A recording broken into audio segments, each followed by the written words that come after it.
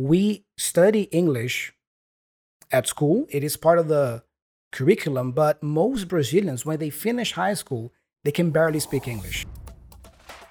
Yeah, that like I can say that my level was not sufficient after school. Mhm. My level wasn't even enough to pass the entrance exam. So I was totally not prepared, I don't know, for real life conversations with natives, for example. I would simply not understand them. Actually, today we're going to be digging deeper into your personal journey, learning English, how you got to this amazing level you have today. Oh, yeah, citizens of the world. This is Thiago from Real Life English, where every single week it is our mission to help you speak confident, natural English, connect to the world, and actually use your English as the doorway to living your greatest life. I'm joining the global studio today by the one and only Xenia. Hey, Xenia, Hey, hello, Chago. how's it going? Pretty well, thank you. Xenia, one of the things I've heard many times from learners is how the only way for you to speak fluent English is by studying with native teachers or native speakers. But most of your English learning was done practicing with non natives. Am I right? Yeah, totally true. All my teachers were from my hometown. And the tutors, private tutors I was working with, all of them, they were from here. Incredible. Xenia, I have some questions to ask you today, and I'm sure that your story uh, can bring inspiration to learners and also tips and strategies that they can apply in their own English learning journey. So, the first question is more to build some context here. You are from Ukraine, right? So, how is English typically taught and learned in Ukraine? First of all, I would want to tell that I'm from a small city in Ukraine. It's That's why I think depending on the city, depending on the school, the um, format of learning will also differ. So I will speaking about my own experience. It may be different from other people, right? But you were asking about in general, right? Back in the day, it was mostly like formal education from textbooks, lots of text to read, to translate, lots of grammar rules to learn. I can compare it with modern days. I have a daughter who's a second grader. Oops, third grader already. And when I look through her English textbook, it definitely differs from what I remember from my childhood. It focuses on developing more communicational skills. I see that there are many exercises on speaking, which I didn't have in my English classes. Interesting. I asked you this because a follow up question could be once you finish, let's say, the basic education in Ukraine, let's say high school, do most Ukrainians speak English? I ask you that because here in my home country, in Brazil, it's quite different in the sense that uh, we study English at school. It is part of the curriculum, but most Brazilians, when they finish high school, they can barely speak English because Mhm. there are so many deficiencies in the educational system. Is that the case in Ukraine? Yeah, that like I can say that my level was not sufficient after school. Mm. Moreover, when we stopped our choice on English as a major at the university, we realized with my parents, right, that my level wasn't even enough to pass the entrance exam. That's why in my final year at school, we Mm. hired a private tutor to raise the level of my English to be able to, pass the exam. So I was totally not prepared, I don't know, for uh, real life conversations with natives, for example. I would simply not understand them with connected speech and everything, right?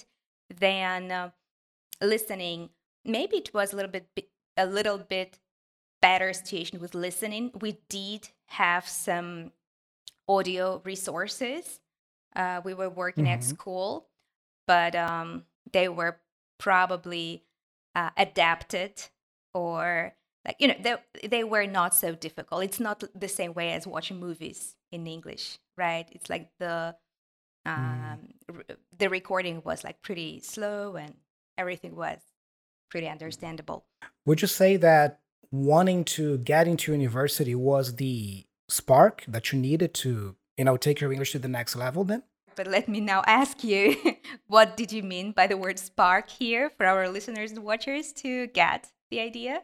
Yeah, yeah. Usually when you start a fire, before the fire exists, there is the spark. Yeah. Hmm. The spark is the initial phase of the fire, Hmm. right? Hmm. But figuratively speaking, in this case, a spark is something that triggers maybe something in your life. Yeah. So what made you want to deepen your knowledge of the English language? Was it to enter university? Was that the main motivator that sparked or created this interest? That was on the surface. Yeah. That Mm, was the obvious reason. Definitely, there was some deeper why. Maybe I wasn't even aware of that back then. But I could honestly say yes. That was the biggest motivation for me. Just like I really wanted to get into the university. The reason why we chose English as a major because that was one of my favorite subjects at school. I was pretty well at English compared to my peers. For example, my level was the highest, although you remember I already told you that the level wasn't enough. But even compared with like other kids, um, I felt comfortable in my English, right? So this is something I felt like I could develop more. This is something I uh, wanted to, like, I was curious. I was interested in that. I don't know why. I still can't figure out what was that thing that got me interested in English. Maybe music, talking about my parents who were so far from learning English and learning languages at all. But one thing which was, I don't know, like a kind of an advantage or something. My mom is a musician, and my dad, she really? really, yeah, she plays piano. Uh, Nice. and my dad, she likes music. He's into music. So they both were listening a lot of music at home. So music was always with me in my childhood, and most of the music they listened to, not most, I think all the music at home was English, American music. So I think I was growing up, like I was growing up in the late 80s, early 90s. So artists like Whitney Houston, Michael Jackson were like, Uh, on top at that time. So all their songs, I couldn't understand, of course, but I was like humming something. Maybe that was something that, I saw my parents were like passionate about that. They were dancing, singing along, also without English, but something like, it's easy to sing the popular song even without knowing the lyrics. Maybe that was the spark, also, another one. I think it reminds me a little bit of how I grew up as well here in Brazil, because my parents didn't know much English then, but they also were very much into English songs and movies, right? So maybe growing up with that environment maybe planted a little seed already, yeah, for, liking English in the future, learning English, right? Usually when we start something like that, uh, we face some obstacles, yeah? Yeah, definitely. Of course, there were many obstacles for me in learning English. I think the hardest one, which I struggled the most with, was literal translation from Ukrainian into English. Because, like, you see, Mm, Ukrainian is so different from English. I mean, like, those are totally uh, two different worlds. I was always constantly mm, translating from Ukrainian into English to um, build a sentence, and that was really challenging because I couldn't form like the word order. Yeah, the word order was out of order. It was not like it is supposed to be in English because I was translating from Ukraine and we have a different word order. But yeah, this literal translation, not mhm. being able to think in English. Yeah, that is definitely a pain point. I have heard so many students telling me, "Oh, I can't think in English, Thiago. I always I have to think in Hmm. my first Hmm. language, Portuguese in my case here in Brazil, first, and then I translate it. Then that takes a long time. That's why I speak slowly, right? How did you fix that?" Definitely, it wasn't a magic wonder or something. A lot of time, a lot of effort. I told you already, right, that before entering the university, we hired a tutor, private tutor, and I was working with her. She would always start her lesson not with something related to English or grammar or something related to language learning at all. She would always start having like a small talk with me, like asking about my day, about my week, um, what I did, like what was the most interesting for me this week. And it was like an, easygoing, light conversation uh, in English.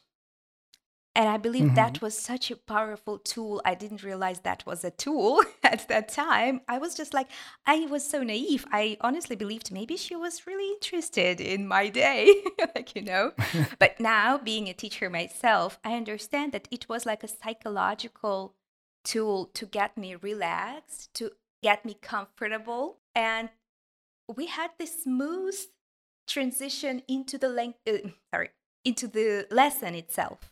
When you talk about something that is close to you, you would probably feel comfortable and feel at ease, uh, and those words will come to you. Yeah, and with Hmm. building Definitely. vocabulary, they will come more like easier and easier. That's true, yeah. So the more contact you have with English in this case, the more you will get to that point where you stop translating in your head, even to the point that you start dreaming. I had this phase for a while where I was dreaming in English, by the way, and usually that's a good sign that you are really internalizing the language yourself and you stop thinking in your native language. Did you have that phase? Did you dream in English for a while too? Probably before exams, something like that. Can't remember very well. So, Xenia, you took those classes to enter university and you passed, right? You Mhm. got it. I'm curious to learn a little bit more about that experience. What was it like learning English at university? You majored in English, right? Yeah, exactly. I majored in the English language and foreign literature. It was really interesting. I cannot say that it was not hard for me. It was at times, but somehow it was so much better than school.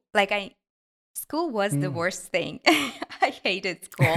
It's just like I was an A student. I studied there, right? I didn't have fun. I guess I didn't know how to have fun. Like all I did at school was studying.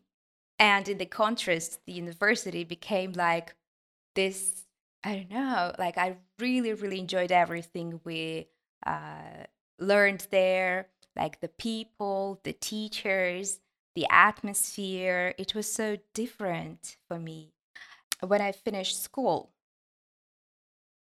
I started already thinking about myself, learning more about myself, reflecting on my personality. And English here, like, played such a huge role in transformation me as a personality to a better version of myself.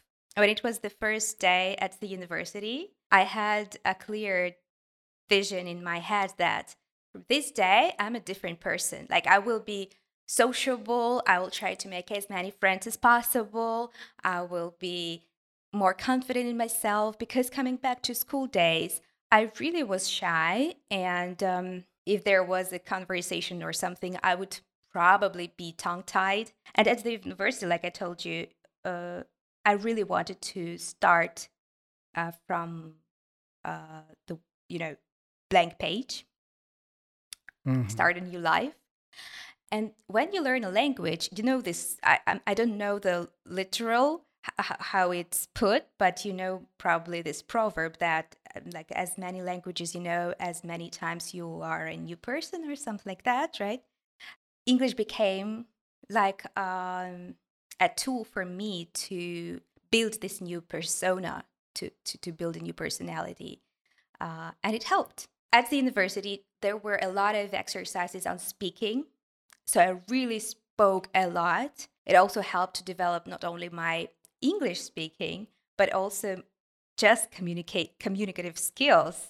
So I truly believe that my English personality is so much more confident than my Ukrainian personality, even today, I I was think. about to ask you that. Yes, I believe so. I believe so because it all started with English. Yeah. And I've already talked to Ethan many times during the podcast how I feel like I have a persona in English and one in Portuguese. And you are Mhm. saying the same thing Yeah. now. Let's say that maybe your English persona is more outgoing, Yeah. more communicative, and the Definitely. Ukrainian one is a little bit more Yeah. shy, right? And you Definitely. figure that out at university, right? Hmm. About the speaking lessons, how did you practice speaking there? So, I think I was lucky because at that period, as I just like make assumption. I'm not sure, but I'm making assumption that there was an inflow of many young teachers at the university. So the classes which were taught by, let's say, more seasoned, experienced teachers, they were more like traditional classes. But those teachers Mm. who were younger, passionate with new methodology, new vision for teaching. We were so lucky to get them because we were watching movies. Sometimes it was more like a treat. It wasn't such a regular thing for us, but more like a treat. We were mimicking a lot, so there were good recordings this time, songs. We were listening to songs, and I remember there were many dialogues. So we were writing dialogues on certain topics and we're playing them out in classrooms with the peer students. And that university environment was mostly composed by non-native speakers of English, right, Ksenia? The students and the teachers. Yeah. You practiced English together, but all as non-natives, right? Yeah, of course. There were the resources, the recorded resources, the audios were by natives, were recorded by native speakers of English, but all the Mhm. talking was done by us, by the students. I do want to go back a little bit and ask you a couple of questions. First of all, you said that you used to get tongue-tied before when you were a little bit more shy. What does that mean when you are tongue-tied? Yeah, I like those visual metaphors in English. This idiom means that you freeze up, you cannot say anything. It's like your tongue, gets Yeah, frozen, yeah? Like, yeah. I can't say anything. Okay. And you mentioned also the word treat. You said that the younger teachers at university, sometimes they will play movies to you guys as a treat. What's that, a treat? Something that you would treat yourself with on a Friday cheat day, for example. It's like something good, something you are looking forward to, something you like, something that brings you joy. In this case, of course, watching a movie was so much more fun than reading a text, let's say. And what was the most important thing you learned in university? Like I told you that after school, we were not prepared for proper communication in English. I was able to communicate in English at the university. One of the things I think that was so powerful in this regard was let's say, we have a topic today. So usually there is a text with highlighted new vocabulary to learn. And we had to always make it personal. So we would read the text, learn the words, but then what we were doing, we would compile or create a new text on the same topic with the new vocabulary, but which would resonate with us, which would be personal for us. We Mm. would learn it by heart and we would go to a class and it's almost give a speech, right? Like recite it in class. And I believe that helped a lot. Not like she could just give us a task to learn by heart that text from the textbook, but that wasn't about me at all. It wasn't personal. I just read it and took some new words from that text. But when you transform it into your own experience, into your own text and you write it and then learn it. And then you speak on this topic uh, using this Hmm. text. That helps you develop your communication skills. I think that's one of the most important things I took from the university, and I used a lot with my own students later. How would you rate your English after university? Because before you entered, you were a little bit shy, as you said, and your English level was not good enough to enter, but then you worked on it, you got in, Mhm. and you improved even more in university. How would you rate your English level then after university? The education I got at my university was definitely a good one, solid one, because we were trained as English teachers. My language was rather formal, so my conversation, let's say with a native speaker, would sound a little bit like bookish. I imagine they could laugh at me a little bit, or maybe not laugh, okay, but chuckle. Yes, Mhm. we learned maybe some slang words or something, but we were not trained to use it. So we learned to know them in our passive vocabulary, but we were trained to use formal English more. Mhm. So You yeah, did say something nice there. Your communication was bookish. What does that mean? bookish is yeah formal, something from books, textbooks, not colloquial or daily Hmm. conversational. And how did you improve your colloquial English after that university experience? How did you learn to be more, let's say, natural? Yeah, yeah. So you see, I have this period in my life of a formal education at the university, first school, then university, and everything that was after I graduated was self-learning. And then it was a period of exactly watching movies deliberately in English, learning with them, listening to music and learning lyrics.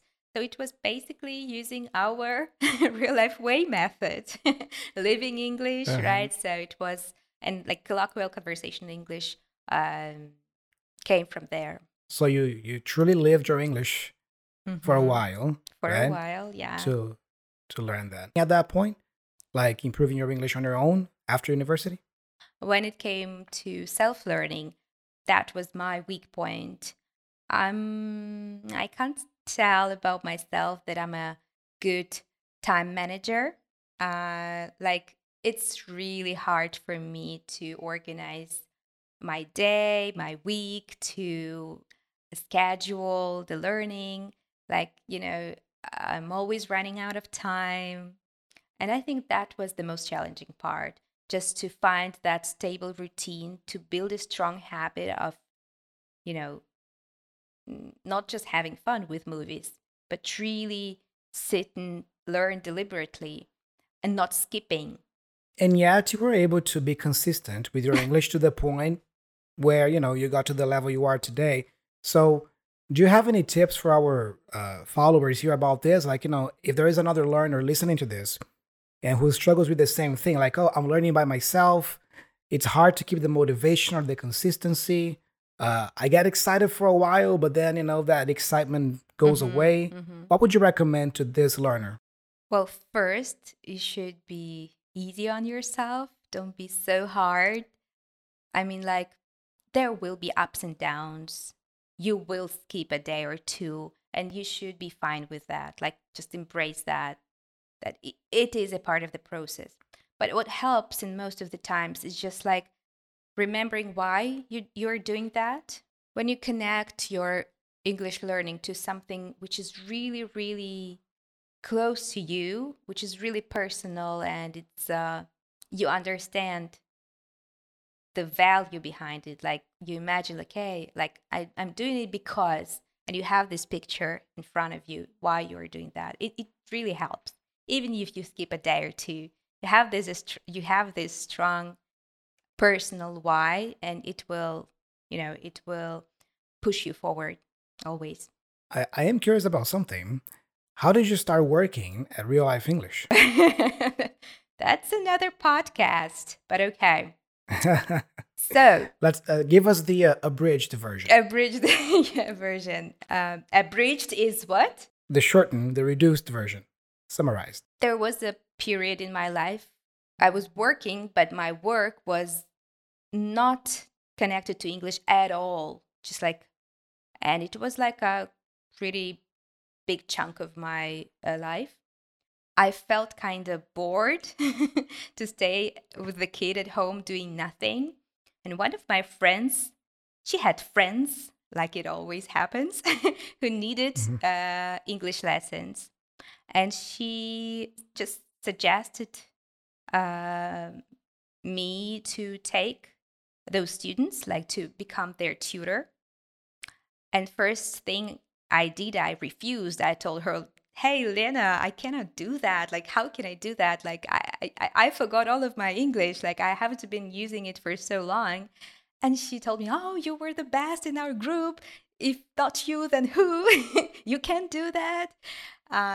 And everything they want is just like talking, having conversations in English. That's what they are asking for. Like, no grammar, no exercises, just talk to them, and you can do it, you know, better than anyone I know.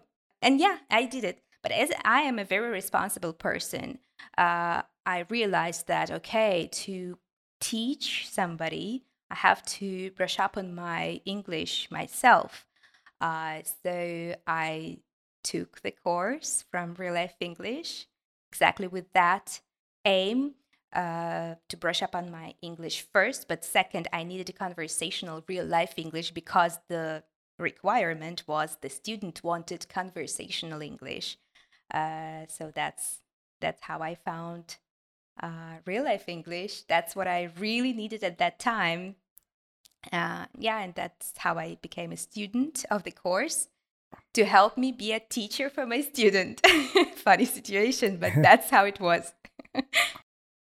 That's incredible. So you joined as a student, and then you actually started working. Yes, I've been the student of the real life English for a year when they had this open position, and I applied, and yeah, that's how I started working Hmm. here. And nowadays, you are closely working with our students, right? With the Fluency Circle members, aren't you? Yeah, I'm super happy to have so many friends there in the Fluency Circle from the times when I was a student there myself. Those people are Mm. still active in the Fluency Circle. I'm still talking to them as my friends. And of course, the group is joined by new and new students every week.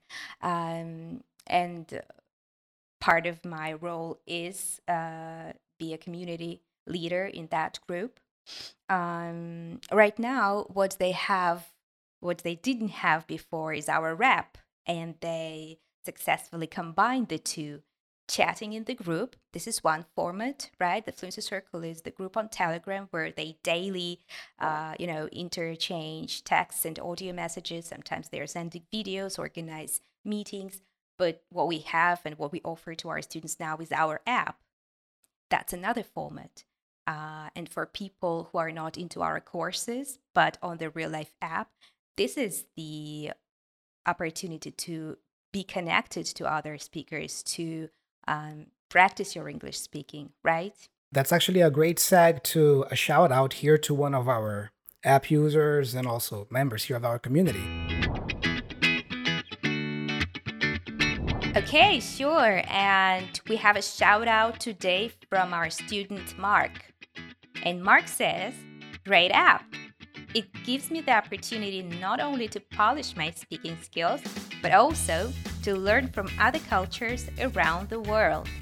Awesome. Thank you so much, Mark, for the wonderful comment and review. And dear listener, if you're not using the Real Life English app yet, go ahead and give it a try because we've been talking all about today practicing, for example, you're speaking with non-native speakers and how powerful that is. Just like for Xenia, it was really powerful. And you can do the same with the app. You can go there and have a short 4 to 8 minute conversation with another, likely non-native English speaker, and then you can practice your speaking skills for free, And the app is free to download and try. So I'm gonna leave the link to the app here in the description of this video. Also, you can go to Google Play Store, Apple App Store, search for Real Life English and download the app from there. But do give it a try. And Tiago, let me please come back a little bit to the Fluency Circle. because it definitely deserves a little bit of more attention. I remember what helped me there to open up as well when I was a student is participating in all those, challenges, daily challenges they had, and it was really coming out of my comfort zone. Yes, I told you that I became so much more confident personality living English, learning English at the university. But still, it was in the comfort zone of my country. I was communicating English only with Ukrainians. Now, when I became a part of the fluency circle, I was surrounded by the people from all around the world who didn't speak Ukrainian, and I couldn't switch to Ukrainian or use a Ukrainian word when I, for example, remember some English word. Uh, so it was a little bit different. And it was the first time I came across so many foreigners, dear viewers and listeners.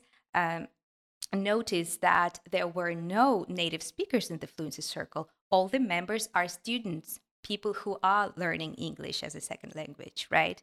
And we were living, practicing English together with them. So the daily challenges helped me a lot. They helped me to grow through coming out of my comfort zone. One of my favorites was we had to find a movie, a clip from a movie, or a TED talk, or some other speech we liked, some video on YouTube, and we had to imitate it and then record ourselves and send the recording to the group. When I was searching for such kind of video that would be inspiring, nice, with new vocabulary, and interesting to read and make my own recording of it, I came across this wonderful video about the overview effect, the pale blue dot.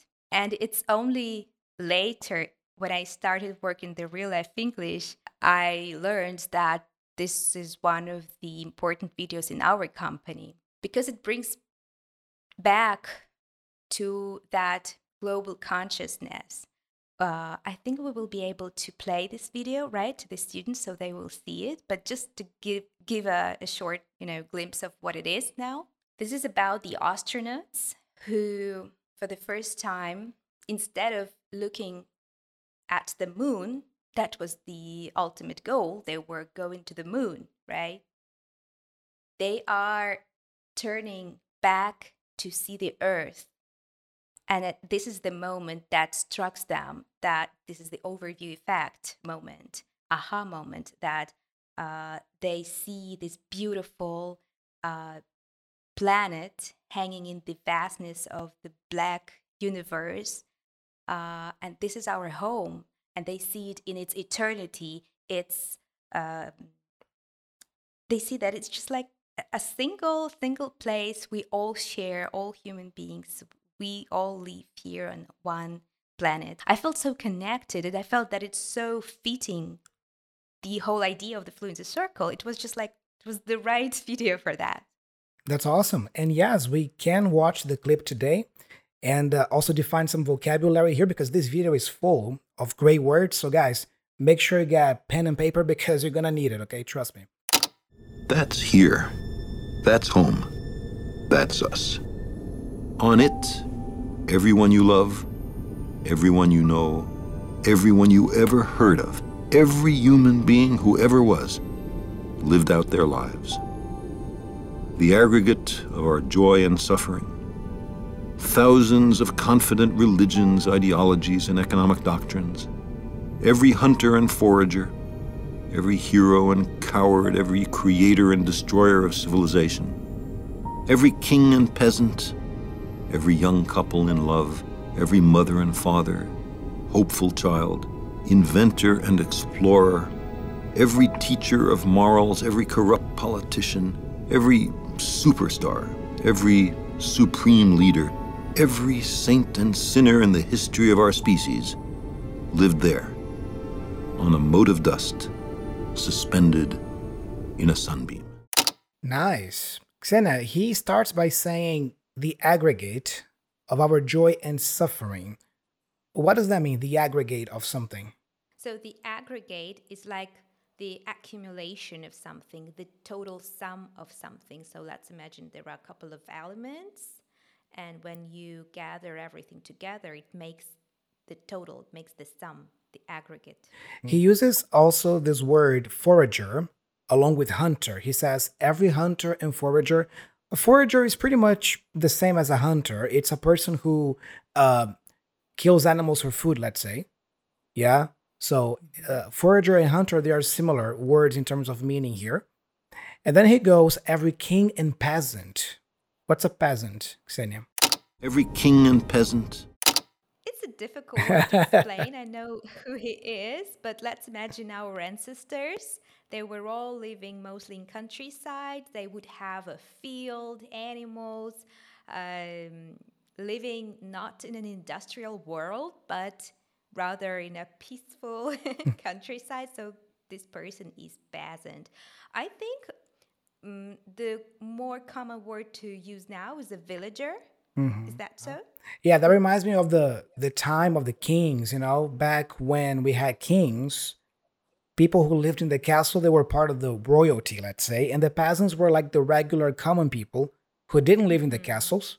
Yeah, so people from kings and peasants, like it doesn't matter the social class or status, we are all included in this. I guess that's what he's saying here. I love that part when he says all these people that he's describing lived here or there, as he's pointing from the space, right? On a mote of dust. On a mote of dust, suspended in a sunbeam. A mote is like a particle. It's a small piece of something. So think of a dust, which a piece of dust, which is all a particle of dust, right? A mote of dust is even smaller. Yeah, when compared to the galaxy and the whole universe. What's a sunbeam?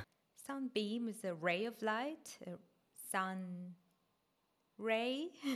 So, what is he talking about in this introduction here, Xenia? So the idea behind these words he's saying, and we're trying to explain to you here, is that we all human beings, we all come from here, from this one place, from the planet Earth. Awesome. Let's keep watching. The Earth is a very small stage in a vast cosmic arena. Think of the rivers of blood spilled by all those generals and emperors, so that in glory and triumph they could become the momentary masters of a fraction of a dot. Think of the endless cruelties visited by the inhabitants of one corner of this pixel on the scarcely distinguishable inhabitants of some other corner. How frequent their misunderstandings, how eager they are to kill one another, how fervent their hatreds. Our posturings, our imagined self-importance, the delusion that we have some privileged position in the universe are challenged by this point of pale light. Our planet is a lonely speck in the great enveloping cosmic dark. In our obscurity, in all this vastness, there is no hint that help will come from elsewhere to save us from ourselves. He talks about the Earth as a stage, right, Xenia? The Earth is a very small stage in a vast cosmic arena. I think of stage as, that place where musicians or performers go on top to perform, because he talks about the arena, right? So imagine an arena where there is a stage there. So the cosmic or the galaxy, the universe, is this arena, but the Earth is a very small stage. And we are here, the humans, here trying to perform, on this little stage, but we are so small, yeah? He also talks about spilling blood, right? Think of the rivers of blood spilled. This is a great word. You can use that with blood, as we saw here in the clip, but with any liquid, actually. You can spill milk when you are drinking it, or spill coffee, or spill water. Yeah, that's actually the word you use here. Xenia, he talks about momentary masters of a fraction of a dot. And then a little bit ahead, he talks about this pixel. Yeah, so he refers to the Earth as a fraction of a dot and a pixel. What does he mean by that? I'm not sure I would be able to give like a very concise and proper definition of a pixel, but this is what you see, for example, when you have an image of not very good quality. Those are like small squares, pixels. I'm not so tech savvy, so probably someone else would explain it better, but that's how simple language I use to describe the pixel. So, in other words, the Earth is really, really small, right? Just like a fraction of a True. dot. Think of a dot, which is really small, a fraction of that. It's even smaller. Or a pixel on TV, like you described, that little square. Yeah, so this is his way of emphasizing how small our planet is compared to the vastness of the universe, right? Yeah. I love this collocation he uses here, scarcely distinguishable inhabitants. On the scarcely distinguishable inhabitants. He's saying, think about the cruelties that the inhabitants of this little piece of the earth, of this side of the earth, they engage in, and also on the scarcely distinguishable inhabitants of the other corner. In other words, something distinguishable is something that you can tell the difference easily. It's clear that they are different, but scarce is like almost nothing or almost zero. So what he's saying is that people who live on this corner of the world and people who live on the other corner, they are scarcely distinguishable, or they're pretty much the same. Yeah, what he means is like, maybe superficially speaking, we are different, but fundamentally speaking, we are the same. We are humans. What's a misunderstanding? Mistakes you make while assuming something. So misunderstanding is like a mistake of understanding. I can say so. Yeah, you understand it wrongly, right? And eager, how eager they are to kill one another. When you are eager to do something, how do you feel, Ksenia? It's the same as you're willing to do something, you have a strong desire to do something. Yeah, you want to do something. So you're eager, you have a strong desire to do something. And then he continues, how fervent their hatreds. Fervent comes from like something like it's boiling. Yeah, it's so hot and intense. Yeah, it's an intensifier here, and he uses the word hatred or hatreds. This is the noun for hate. Hate is the verb. I hate this, I hate that. Hatred is the noun, the abstract idea. So he's talking about how people in general can sometimes hate so much, right? That's why he says fervent hatred. And then pale. All of this is challenged by this point of pale light. Are challenged by this point of pale light. When the color is not so bright, it is pale, right? Not a bright color, somewhat grayish, we may say. Yeah, I think of a vampire, a vampire that it looks pale, like no color, almost transparent. Yeah. And then he goes on, our planet is a lonely speck in the great enveloping cosmic dark. A speck is similar to a fraction, yeah, or a mote, as we have already discussed, right? It's a small little piece of something, small particle. Let me read this last line here, Ksenia, and tell me what you think. I mean, what is the main point here, yeah?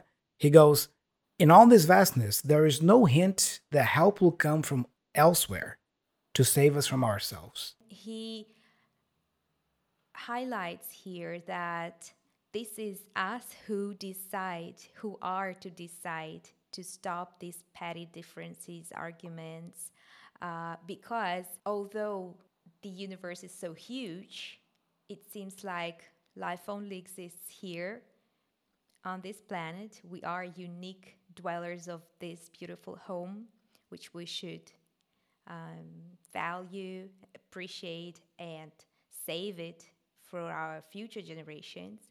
And we are here alone to figure it all out somehow. There is nobody to ask for help. Nobody can solve it for ourselves. This is us, our own choices. Amazing. Let's keep watching. The Earth is the only world known so far to harbor life. There is nowhere else, at least in the near future, to which our species could migrate. Visit? Yes. Settle? Not yet. Like it or not, for the moment, the Earth is where we make our stand. It has been said that astronomy is a humbling and character-building experience. There is perhaps no better demonstration of the folly of human conceits than this distant image.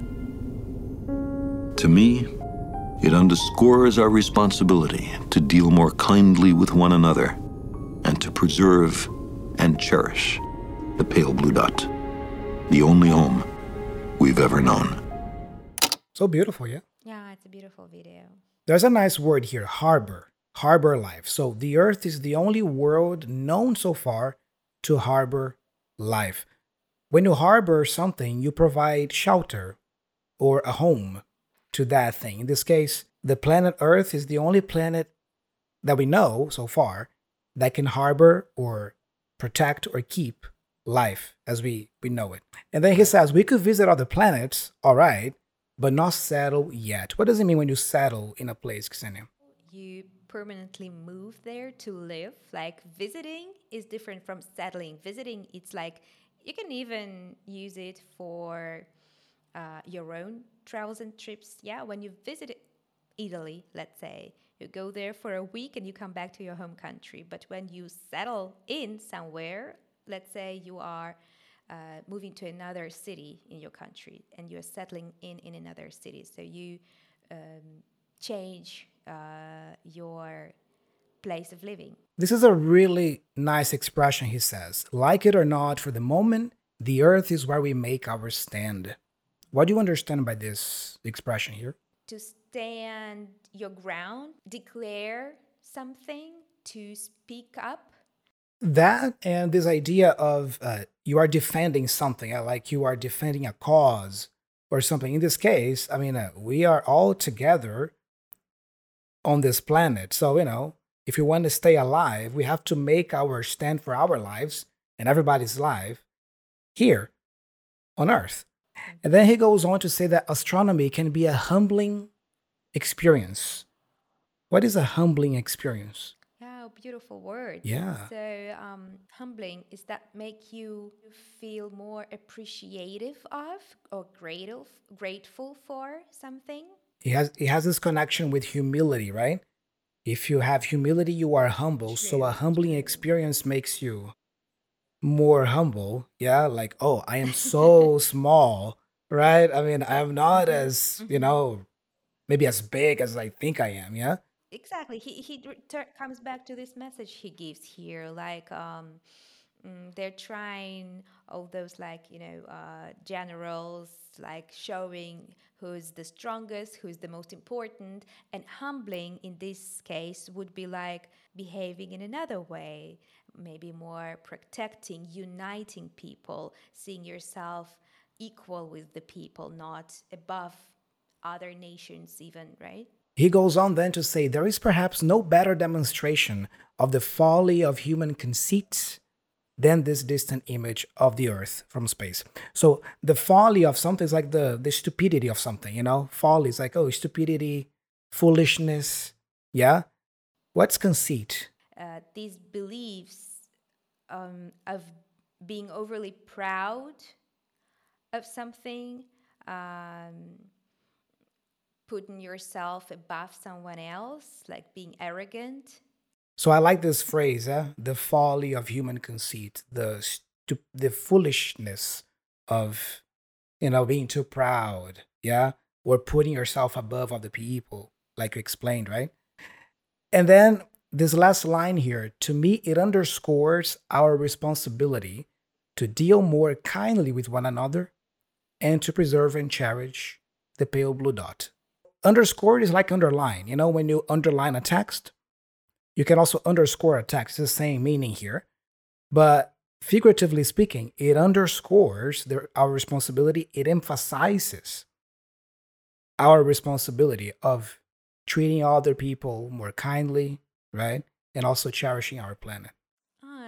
I love watching this video so much from time to time because it fills my heart with warmth, with love, with this kindness, and it's such a nice thing that he really uses the word kind at the very end, because even when watching some or reading some information, what most people remember is the beginning and the end most of the times. So it's such a nice and wise way to end the message with the word kind, because I think this is the most important emotion he wanted to plant in all the people who watch the video.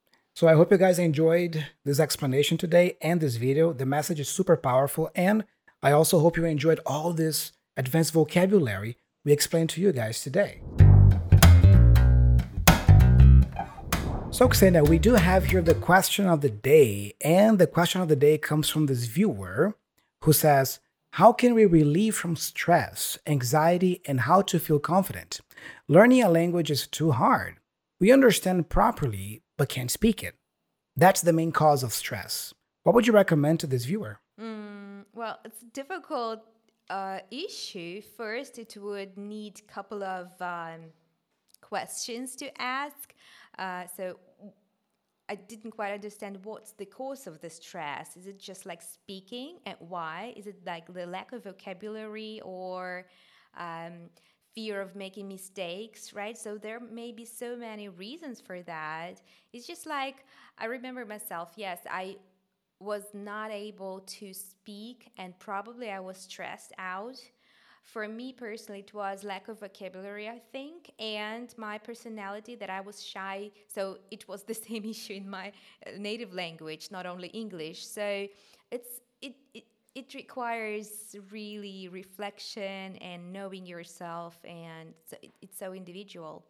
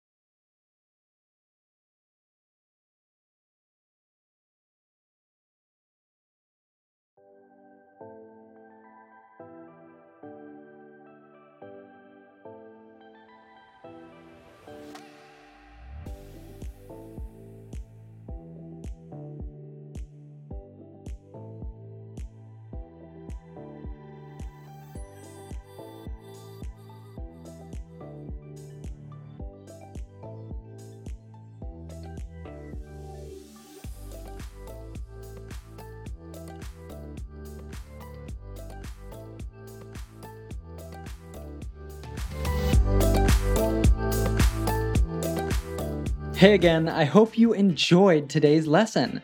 Don't be a stranger. You can find all the notes like vocabulary, links, and more for this lesson on our blog at reallifeglobal.com. And connect with us and on Instagram at reallife.english for even more fun English recommendations. Do you want to continue your learning and get confident, fluent English? Check out our YouTube channel, Learn English with TV series, where you can have fun learning to understand fast-speaking natives with your favorite movies, series, and more without getting lost, without missing the jokes, and without subtitles. Finally, if you are enjoying our podcast, then please assist us in helping more people go beyond the classroom and live their English. You can do this by sending a link to this podcast to a friend, or by leaving us a 5-star review wherever you are listening. We might even shout you out on the podcast. stay healthy and safe, and I look forward to seeing you next week. Aw, yeah.